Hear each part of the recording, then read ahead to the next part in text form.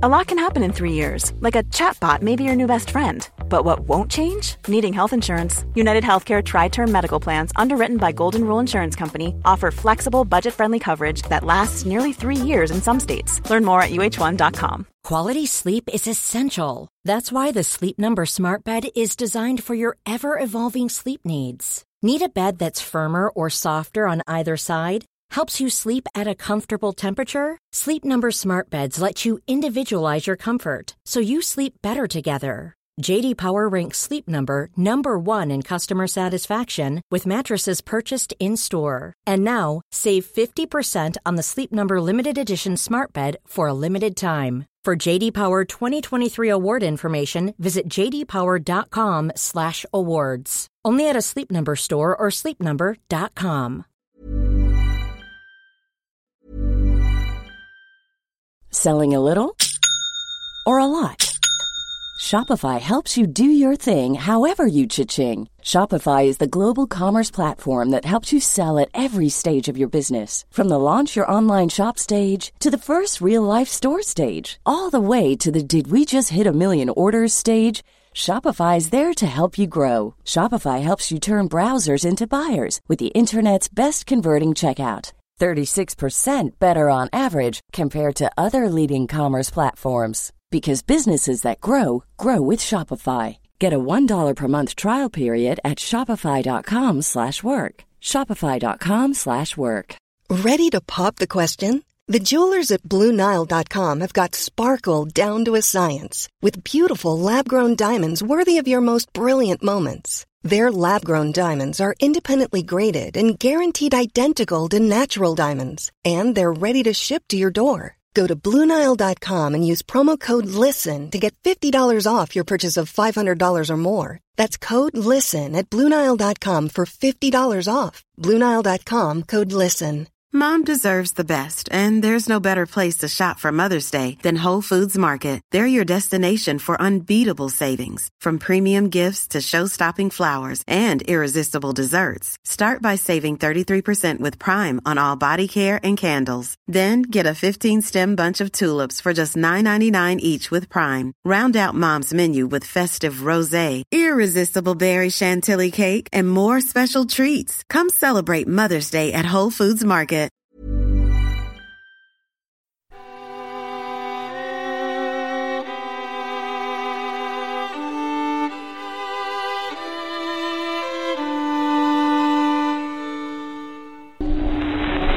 3,000 miles from home, an American army is fighting for you.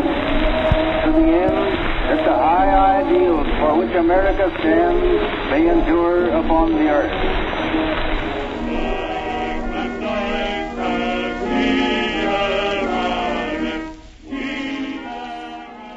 I earnestly entreat my countrymen to pause before they rush Hitler into this revolutionary change, which may well be irretrievable.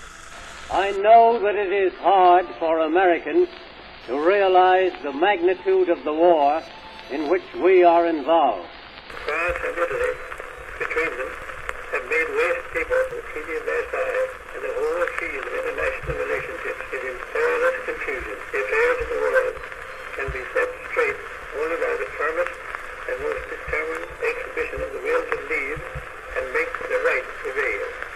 We're here because we're here, because we're here, because we're here.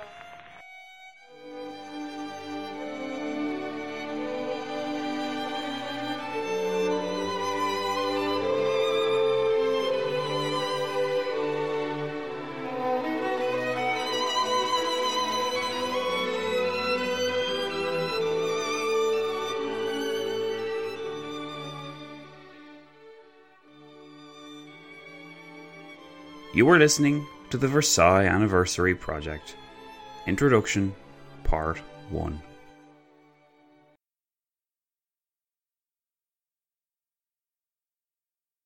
The Treaty of Versailles and the Paris Peace Conference which housed it have together evoked arguably more debate than any other event in the 20th century. and certainly more than any other peace settlement.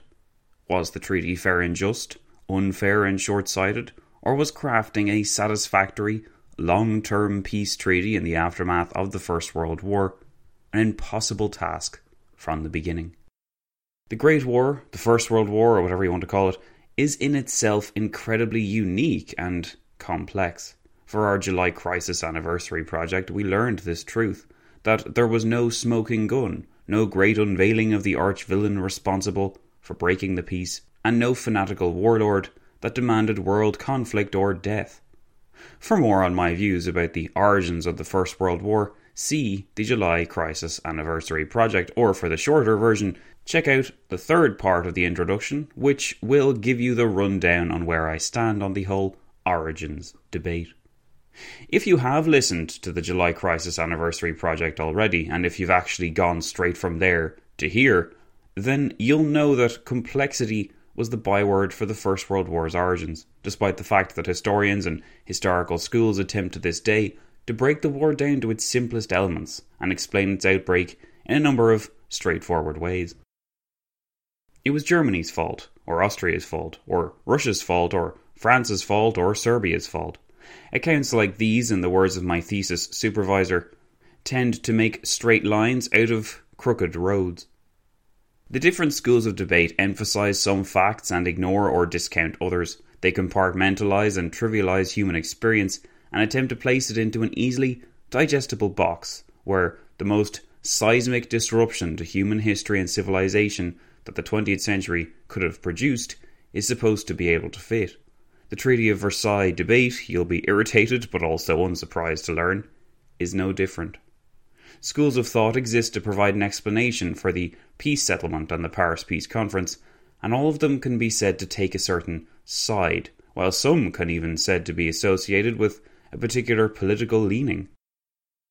People on the right generally believed that the First World War was an inherently necessary war to stop German militarism, that the peace settlement which ended the war was a flawed but still necessary effort to finalise the peace agreement. It was understandable that after so many years of brutal total war, mercy and foresight were in short supply.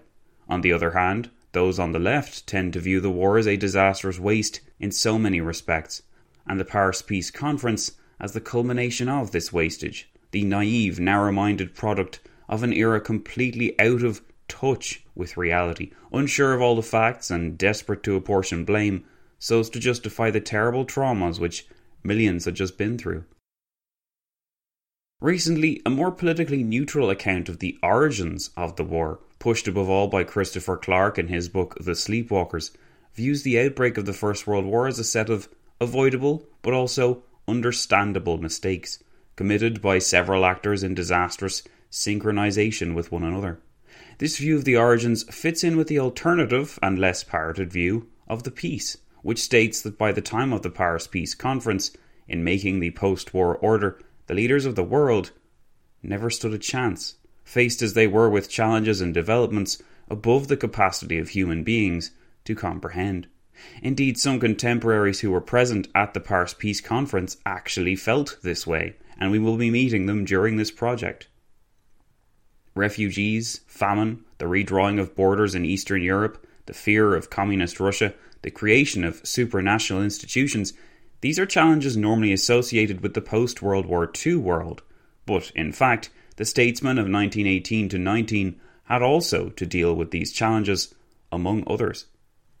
The collapse of four empires and the hole they left behind, the debt fostered upon the victors and the vanquished, with no Marshall Plan to ease the pain, the horrendous experience of 4 years' worth of industrialised total war, and the pressing need to justify the suffering to the populations without the ingenuity to implement a welfare state, the outbreak and spread of the deadliest virus in mankind's history, the Spanish flu, the millions of dead men who had left painful gaps in society, and the legions of wounded who did their own part to remind that society that the war was not over for them and never would be.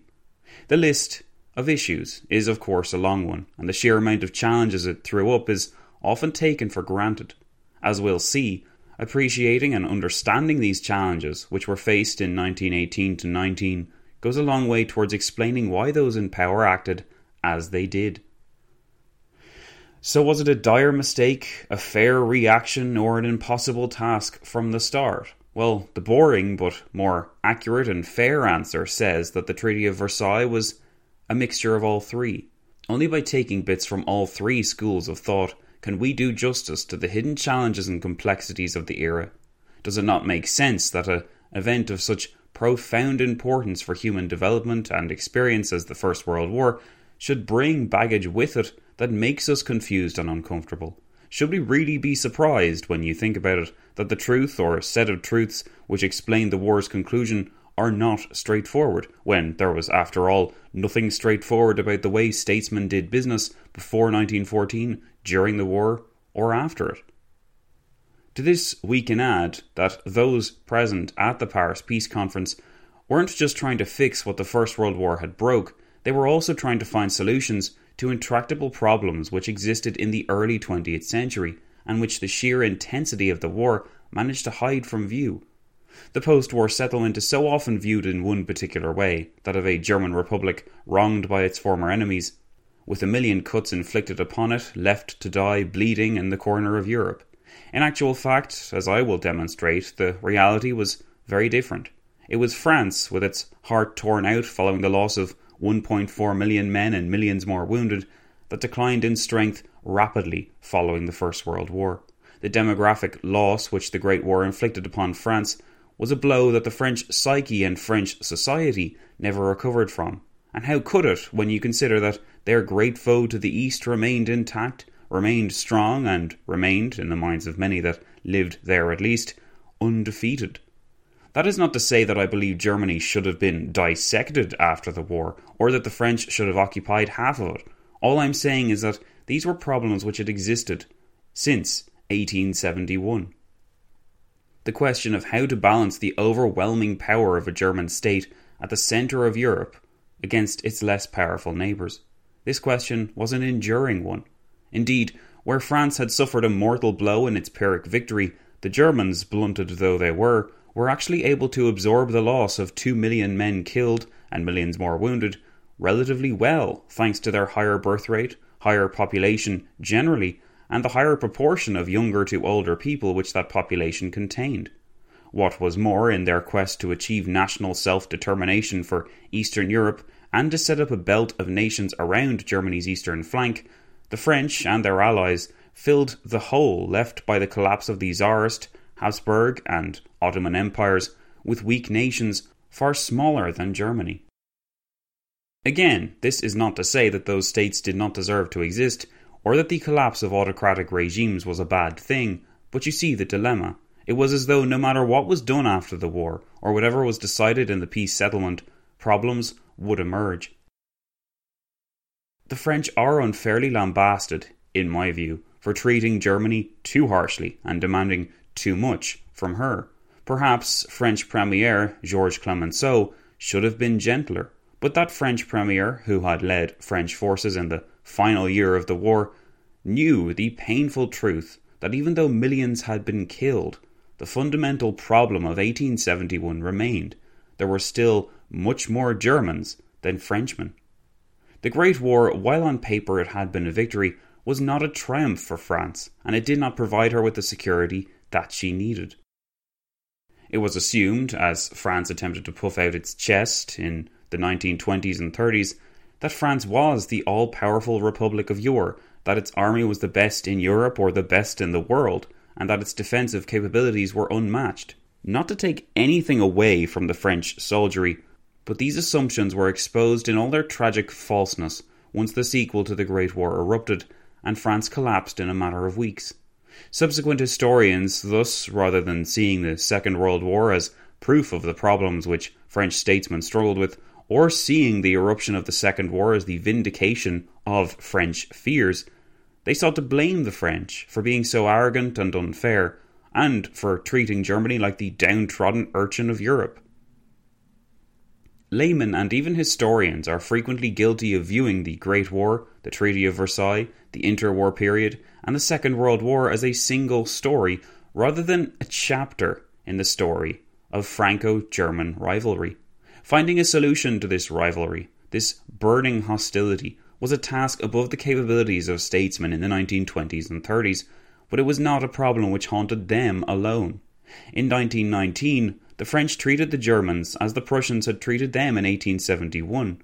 In 1871, Otto von Bismarck argued for punitive terms which he believed reflected the terms of the treaties of Tilsit in 1807, where Prussian strength and land had been halved, Prussia had paid a fierce indemnity, and she had been forced to spit out a league of smaller French client states. Before that, legends of Louis XIV rampaging through the Rhineland and burning the Palatinate, of German counter-invasion and raids, of the bitter struggle for Alsace and Lorraine, which festered and boiled all the way through to 1945, these were all chapters in that Franco-German story of hostility and rivalry, a story which only came to its end officially in 1963 with the signing of the Élysée Treaty. The Élysée Treaty pledged West Germany and France to end their historic antagonisms, to cooperate on defence, on culture, on education, on immigration, and a host of other issues. Renewed periodically since 1963 for its 55-year anniversary in 2018, a Franco-German force marched for a parade along the grounds of the Versailles Palace, signalling once and for all that the historic rivalry which had upset Europe's peace for so long, and that wretched destination, the Palace of Versailles, where so much of this rivalry was aggravated, had been put to bed. Now it is unthinkable for France and Germany to be anything other than allies. Their combined power and cooperation has helped to make the European Union possible, and the two states are effectively the anchor of the continent and Western Europe. Wonderful though it is that the Germans and French managed to kiss and make up, the transformative impact which that friendship has had on Europe should tell us something about the transformative negative impact their hostility also had on one another. In another light, think merely about the startling fact that it wasn't until 1963 that those centuries of hostility, of killing each other's people for land, money or glory, were finally brought to an end. It took two very strong and confident men, West Germany's Chancellor, Konrad Adenauer, and French Premier Charles de Gaulle, to meet together and make that deal happen in 1963. Both men, as it happened, were alive in 1919. Adenauer was the mayor of Cologne, and de Gaulle was returning home after being held prisoner following the Battle of Verdun. These two men, de Gaulle and Konrad Adenauer, with their Herculean effort, no shortage of American encouragement and likely inspired by the Soviet bloc to the east, created something incredible in 1963, but neither man, a political genius in his own right, could have achieved anything close in 1919. Versailles would have to wait another 44 years before its key aim, to maintain peace and tranquility between France and Germany, was achieved. By then, Versailles had been forgotten, or if it had been remembered, then it was much maligned, as the treaty which had made everything worse and helped facilitate the nightmares of the 1930s and 40s. The question then, after this small tangent, is rather straightforward. If it took political geniuses and national powerhouses like Konrad Adenauer and de Gaulle 44 years to make peace happen, what chance in hell did those unsure, traumatized, inexperienced politicians and war veterans who attended the Paris Peace Conference have? We need, as this little demonstration shows, not to place Versailles in a box or to detach it from what came before and after. We also need to not fall into the temptation of blaming its creation on what came before or seeing what came after as all its fault. As I often have to remind myself, the statesmen of 1914, just like those of 1918 to 19, did not act with historians in mind. They did not act considerately, briskly or sensibly for the benefit of those writing, researching or podcasting a century later. They acted in the way that made sense at the time, through their own limited understanding and appreciation of the facts, which they could not possibly grasp all at once.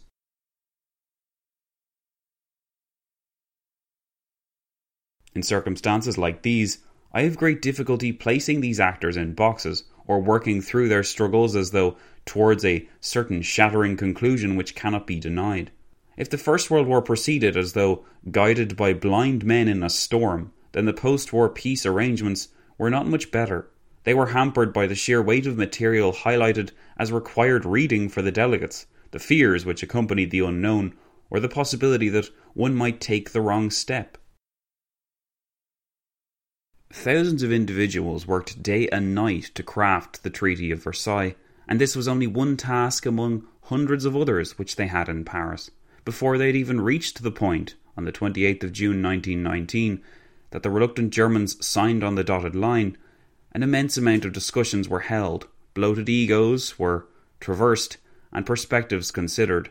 It was impossible, as many contemporaries at Versailles conceded, to make everyone happy. But that doesn't mean that they did not try to achieve harmony, or that those in attendance were stupid, arrogant, vain, or jealously guarding their interests. Ideas which were put forward, like the League of Nations, were not by themselves cardinal sins or mistakes. They provided lessons which would be learned in time. There was a remarkable amount of give and take, of consideration and of generosity to behold. It is just unfortunate that the genuine progress has been drowned out by the cacophony of failure which followed its signing. As with all debates which involve us peering back into the lives, the errors, the triumphs, the experiences of those men involved in negotiating, we must engage with that underrated historical exercise of placing ourselves in their shoes and asking honestly, what would or even could we have done? This is a question we have encountered before, and actually, if you're aware at all of the prequel to this project, you'll know that we made use of it to ground our coverage from the beginning. When we opened the July Crisis Anniversary Project, I began the introduction episode with the following challenge. If you could go back in time to critical events in history and be there during the moments that defined our world, what would you do? Would you try to change anything? Should you change it? Since we at least know this version of our history, what if you make the future worse for mankind through your changes? How much change would you make? Can you think of any mistakes made in history, any real unnecessary tragedies that led to even worse tragedies? Do you think that you could have done better than those who were in power in a certain place at a certain time? Do you think that by studying the period, if you went back in time, you would be able to avoid the mistakes that were made? Would you be able to prevent an unnecessary tragedy? This challenge, as it happens, is as relevant for our project here as it was for the July Crisis. It is so easy to look at the Treaty of Versailles and criticise the stupidity, the narrow-mindedness, the selfishness, the inflexibility, or the bitterness of those involved. These men, we decry, should have known better. They shouldn't have treated Germany so harshly, or the Second World War wouldn't have happened. France shouldn't have been so vengeful. The Americans should have woken up to the moment, instead of embracing isolationism at precisely the wrong time. Britain should have been more perceptive. Italy shouldn't have been so greedy. The newly independent nations in the Balkans and the East should have been more composed, realistic and considerate. The big three of Woodrow Wilson, Georges Clemenceau and David Lloyd George should have known more, understood more and planned better than they did. On the other end of the scale, one might criticise the Germans for not swallowing their defeat. They had been defeated on the battlefield, fair and square, and it was time to pay the piper. The Kaiser should have been wiser. The stabbed-in-the-back mythos should never have been allowed to fester as it did. The generals should have saved the lives of their men before considering their personal honour and reputations. The German government should have accepted that defeat was the consequence of challenging the Entente, and that they deserved the treatment which followed. If they didn't like it, then the Germans shouldn't have taken Alsace-Lorraine from France in 1871. They shouldn't have been the first to use poison gas in violation of the Hague Conferences. They shouldn't have been so demanding and bullying towards a collapsing Russia in the Treaty of Brest-Litovsk. They shouldn't have expected anything less than a humiliation after they had caused the conflagration which had consumed Europe for 4 awful years. So they shouldn't have been surprised to receive scant mercy now that their nemesis was triumphant and they were consumed by revolution and despair at home. Such circumstances on the battlefield and among society, indeed, were precisely what had enabled Otto von Bismarck to take advantage of a collapsing France in 1871 and establish the German Empire. What goes around comes around, Germany, and you should have made like the French rather than going down the path you went down instead. Again, these criticisms represent merely a drop in the bucket of the incredibly broad spectrum of opinion and debate on the issue.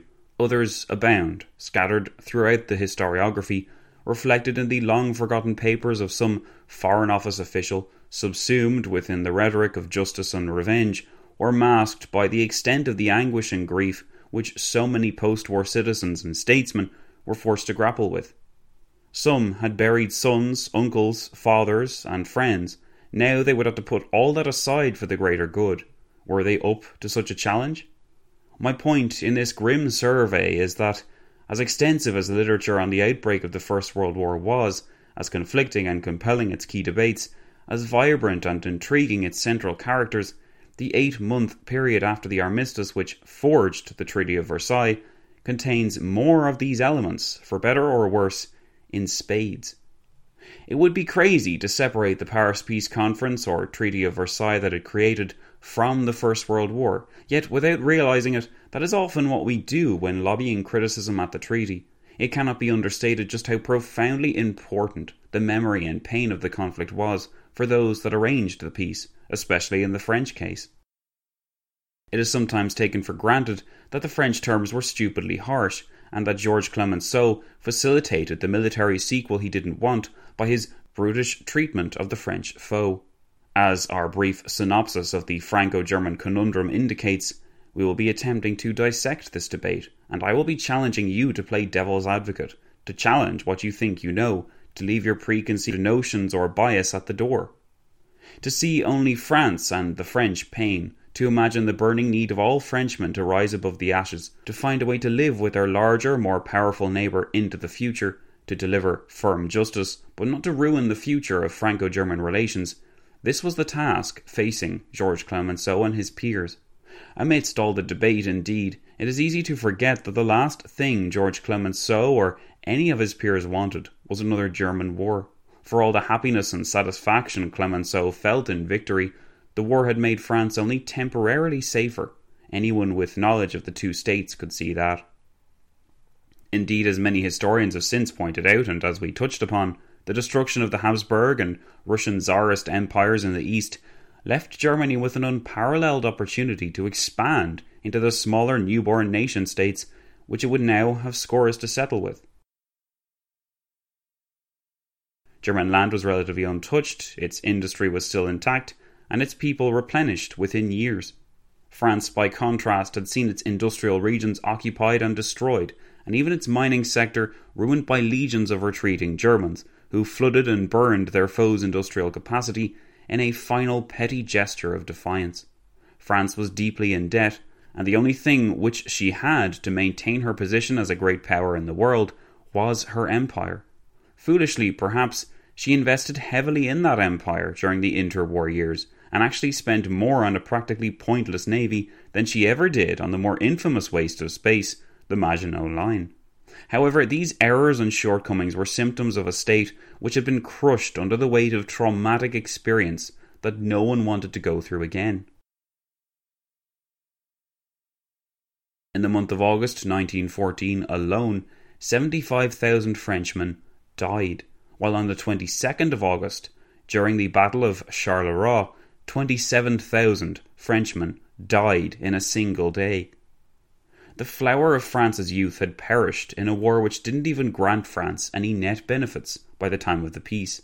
Having received no sanctuary from her wartime experiences, and receiving even fewer guarantees from her post-war allies at the Paris Peace Conference, Georges Clemenceau went for option C and tried to use what little leverage he still had to delay what appeared like the fearfully inevitable to many Frenchmen that felt they knew the German character.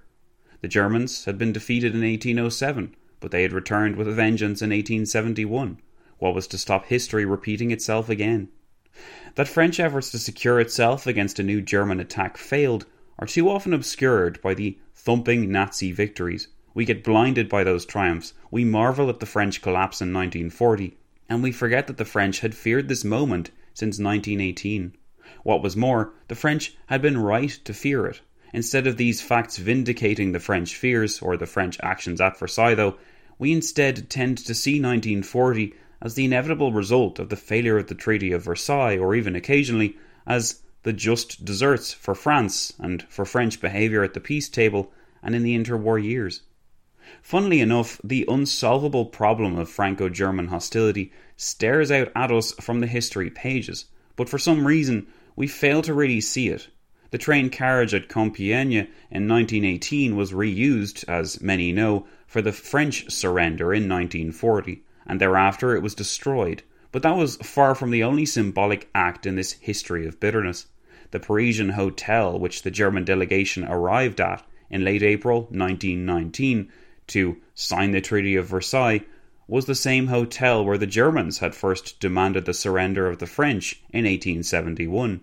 In 1940, the Nazis would use this hotel as part of their HQ in Paris. The various indemnities of 1807, 1871 and 1919, the language used in the treaties, even the location of Versailles, which was used by Louis XIV as his base of operations while he terrorised the German Rhinelanders, and then became the centre of humiliation when the German Empire was found in 1871, and then was the location for that empire's humbling in 1919, these were all slights designed specifically to hammer home to the other side that we won this round. The round may have been over in 1919, but few in France, Georges Clemenceau among them, believed that the bell had rung on the battle just yet. Ferdinand Foch's infamous pronouncement that it was merely an armistice for 20 years both underlines and obscures this fact. It wasn't merely a gap between World War I and II. It was a pause in the Franco-German season of killing, which there seemed no way to safely, conclusively end to those that darkened the doorways of Versailles halls in 1919. And that French angle is, of course, only one angle. It is certainly an important one, since it forms a great part of the version of the story which claims that Germany was unfairly treated, but it was by no means the only thing going on. What about Woodrow Wilson and his plan to craft a new world order represented in the League of Nations? What about the President's desire to replace colonies with mandates, to swap the pre-1914 era with a new, more considerate and more transparent international order, or to use the 14 points as the basis for a final peace settlement? Is Wilson to be admired for these efforts to make the world a better place? Were his actions doomed to fail, or worse, were they merely window dressing for his more sinister policy aims? Britain should also be investigated. Was David Lloyd George really the right man to represent the British at Versailles, considering his minimal knowledge of European affairs? Should Britain have done more to balance the middle ground between France and the Americans? Should Britain have done more to unwrap and publicise Woodrow Wilson's pronouncements, rather than just interpreting them as it suited her? Should British statesmen, spared the apocalyptic destruction of the French, have advocated moderation in their dealings with the Germans after all? Could the British have set the example for others to follow in this regard, and did she fail us because of David Lloyd George's refusal to do so? It is difficult indeed to avoid the theme of failure when examining Versailles. The Allies failed to drive home to the Germans that they were actually defeated. They did not occupy German territory save for a tiny slice of the Rhineland. They did nothing to challenge the stabbed-in-the-back myth which grew to epic proportions. No effort was really made to clarify each of the 14 points, because each of the Allies possessed a stake in being able to interpret these points as they wished. This divided the Allied camp, but the 14 points were not the only source of division. The big three, in addition to Japan and Italy, came to Paris and then to Versailles with very different and conflicting aims. Some wanted recognition, territory, compensation, or all three. Others wanted to patch everything up and reopen for business as soon as was possible. In addition to these diplomatic pressure campaigns, we cannot forget the impact which the home front had on the negotiations. Before Woodrow Wilson had even left for Paris, the Democrats had lost their majority in Congress, which effectively shattered the president's mandate to remake the world in his unique vision. Republicans vociferously disagreed with any settlement which would compromise American freedom of action or supersede the Constitution. This included any alliance with the post-war powers. This severely reduced Wilson's options, but it also cast a cloud of illegitimacy on everything he did at Paris, a fact which was not lost on his peers. As soon as the president was replaced, they all wondered, would his decisions stand the test of time? David Lloyd George had a much more successful electoral experience in mid-December 1918, but this only exacerbated the Irish problem, which was soon to erupt in a bloody guerrilla war, and serve as an awkward example of why self-determination wasn't always applicable or possible. Clemenceau couldn't be seen as the man who dropped the ball now that the gauntlet had been survived, nor did he desire to go easy on the Germans after so many years of cold and hot war. The Italian premier, Vittorio Orlando, would fall from power when he proved unable to wrest the territorial concessions from the Allies that the Italians felt they had earned.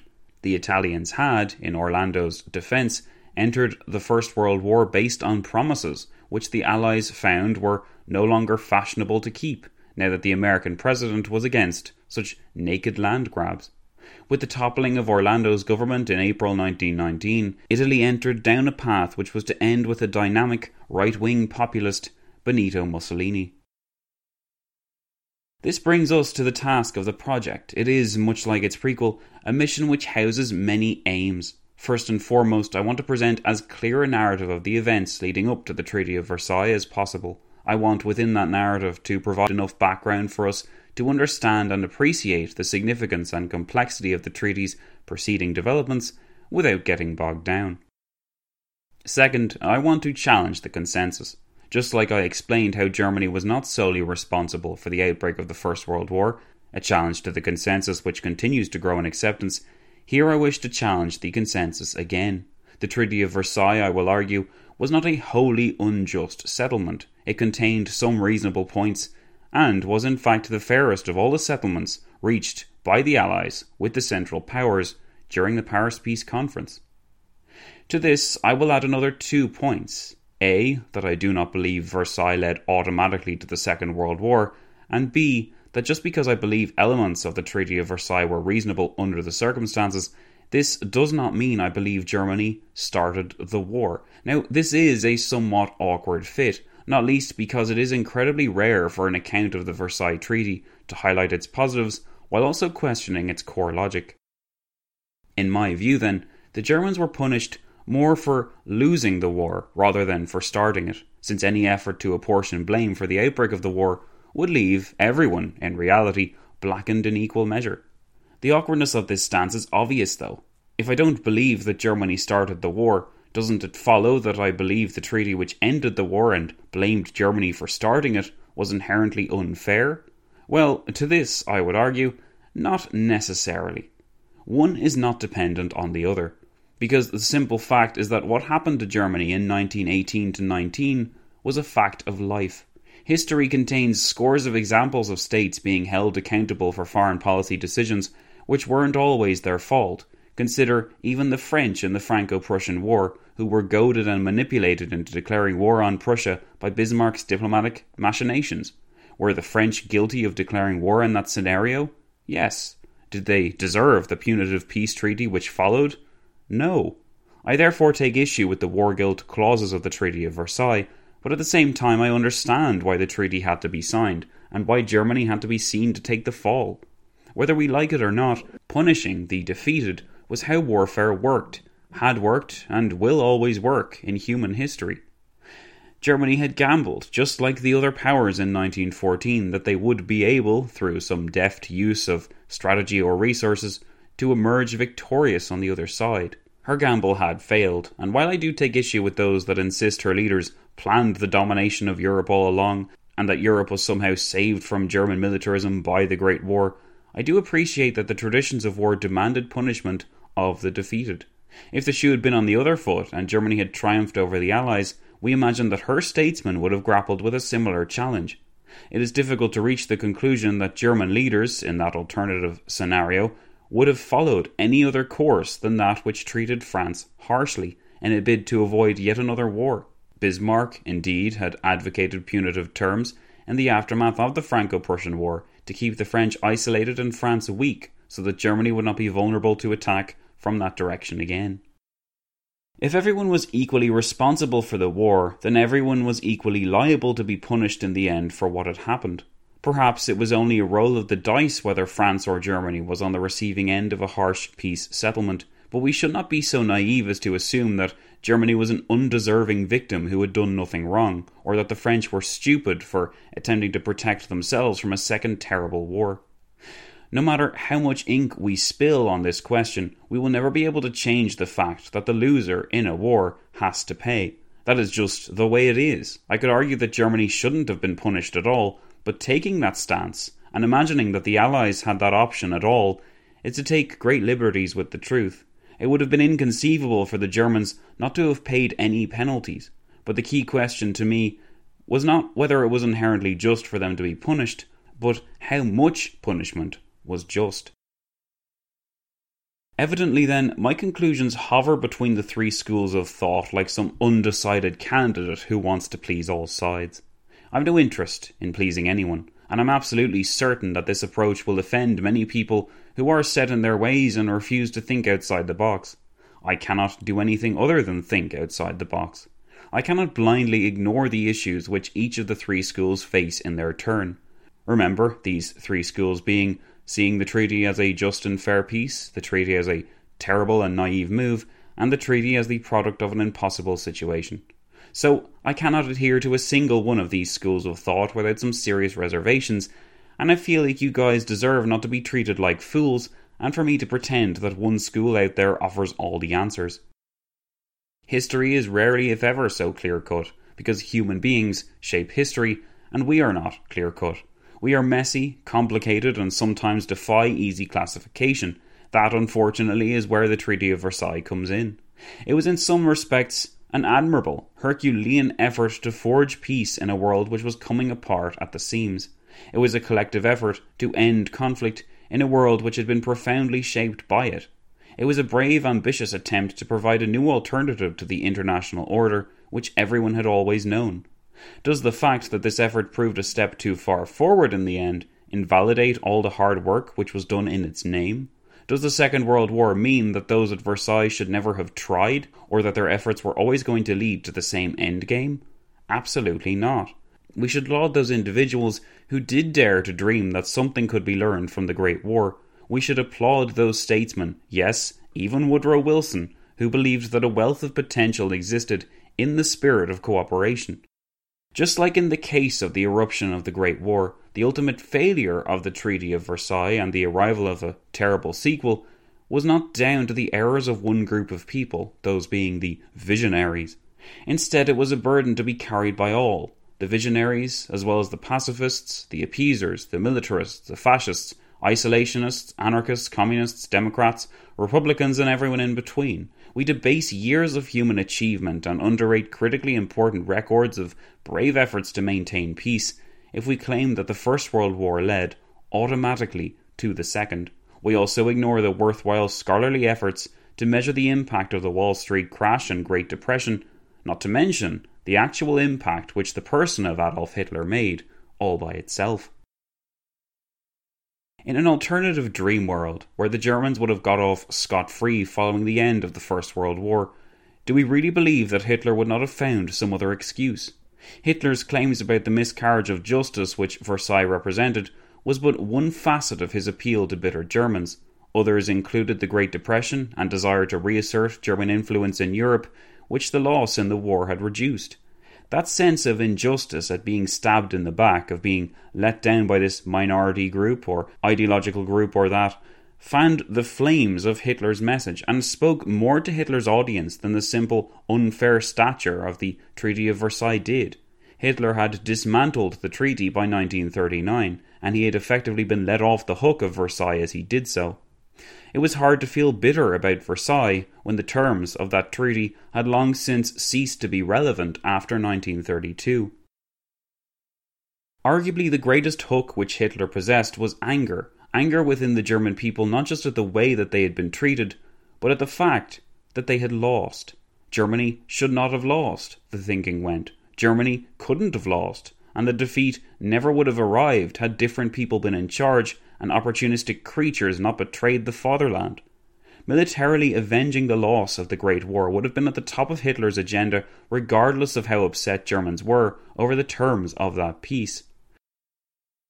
It was that military loss and the stunting of the future of the German people which Hitler despised, as much as the terms of that loss itself. A sense of denial followed, epitomised in the stabbed-in-the-back myth, and this even after the Allies had inflicted the criminal Treaty of Versailles upon Germany. Can you imagine how much further that stabbed in the back would have travelled had the Allies refrained from punishing Germany at all? In addition to the myth that she had been stabbed in the back by her civilian government, if no punishment at the peace table had followed, then there would have been added the additional myth that Germany hadn't been punished because she hadn't been wrong. Furthermore, the German Army Command's shaky appreciation for precisely how thoroughly defeated they were undermined from the very beginning the conception of the Treaty of Versailles.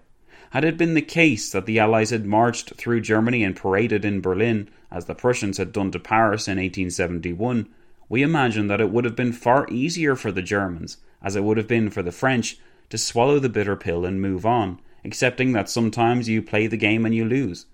Instead, though, German soldiers returned home quite literally greeted as heroes, who, it was declared, had never been defeated. This was despite the fact that the German High Command had requested the armistice in the first place. Owing to the dire strategic situation and successive defeats on the Western Front. We will return to the question of Hitler and his relationship with Versailles in the future, of course, but for now, I would like to summarise a few things. This project is tasked with providing a narrative unparalleled in the audio medium on the Treaty of Versailles. If it wasn't obvious yet, as the name implies, we will be focusing on the Treaty of Versailles and the German peace settlement, referring to Germany's allies and their peace treaties only where I feel it's really necessary. In line with this, we will be playing devil's advocate. Did each of the relevant actors behave fairly or unfairly? What can we learn by placing the actions of those involved in their proper context? And to what extent can the Paris Peace Conference be condemned as a mission impossible scenario from the beginning? I will attempt to be as measured and impartial in my analysis as possible, but all history contains some elements of bias, no matter how unintentional. Some would argue that my very unwillingness not to villainize either side is a sign of bias. But this is, as I said, more because I believe that history is rarely so straightforward as to nominate such a villain. What I really want is to provide you with a higher appreciation for everything that was happening from the 11th of November 1918 to the 28th of June 1919. By providing this accessible window into the era, I believe you will be better equipped to draw your own conclusions and agree or disagree with mine. I'm not trying to convert anyone here. Above all, I'm trying to open this era up, to remove some of the literal fog of war in the historiography which surrounds it, and to show you that actually you can understand what is going on here. You can debate these things yourself, and you don't need to be any kind of specialist in order to do it. As much as possible, this project will draw out the genuine concerns and dreams of the relevant parties as a way of deconstructing what so often appears like a tired, stuffy, uninspiring image of old statesmen with naive ideas or inconsiderate aims. The more we know and understand about the big three of George Clemenceau, Woodrow Wilson and David Lloyd George, the more we see them as actual living, breathing people, the more we can absorb about the post-war order and the challenges each party faced. Consequently, the less bogged down we then are in flinging accusations or mounting smear campaigns, and the better equipped in the end we will all be. I believe this will help us to discern what actually happened a century ago, when after 4 years of ripping the world to shreds, those involved attempted piece by piece to put it back together again. The next few months are going to be very busy for us over at WDF Towers, so I would really appreciate it if you guys would spread the word and let people know what we're all about, and exactly how exciting this project is for me and for this podcast. Since this did take so much time and energy, and since it is still being worked on, and since it's all for free, I would be remiss if I didn't remind you guys that, hey, if you wanted to throw some dollars my way, I would really appreciate it. Simply head over to patreon.com/whendiplomacyfails, and for $2 a month, you can get all future episodes of the Versailles Anniversary Project absolutely free from ads or plugs of any kind, and you can also access the scripts for each episode that I'll be reading from. The Versailles Anniversary Project is something which I've been looking forward to ever since the July Crisis Anniversary Project was finished.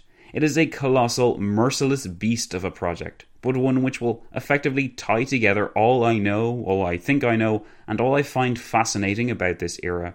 It's like a labour of love, a tremendous history journey, and a second podcast thesis all rolled into one.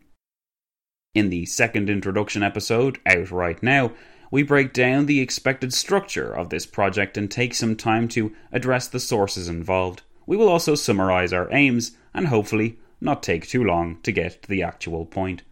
I hope you'll join me for that history, friends and patrons, but until then, my name is Zach and you have caught me here at a very exciting time in our podcast's life cycle. Thanks so much for listening, and I'll be seeing you all soon.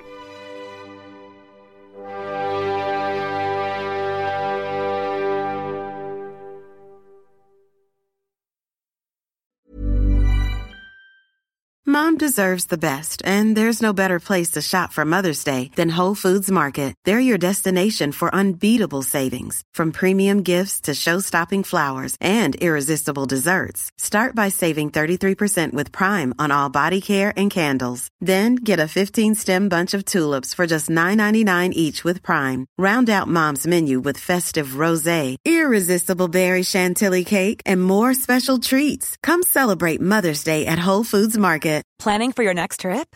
Elevate your travel style with Quince. Quince has all the jet-setting essentials you'll want for your next getaway, like European linen, premium luggage options, buttery soft Italian leather bags, and so much more. And is all priced at 50 to 80% less than similar brands. Plus, Quince only works with factories that use safe and ethical manufacturing practices.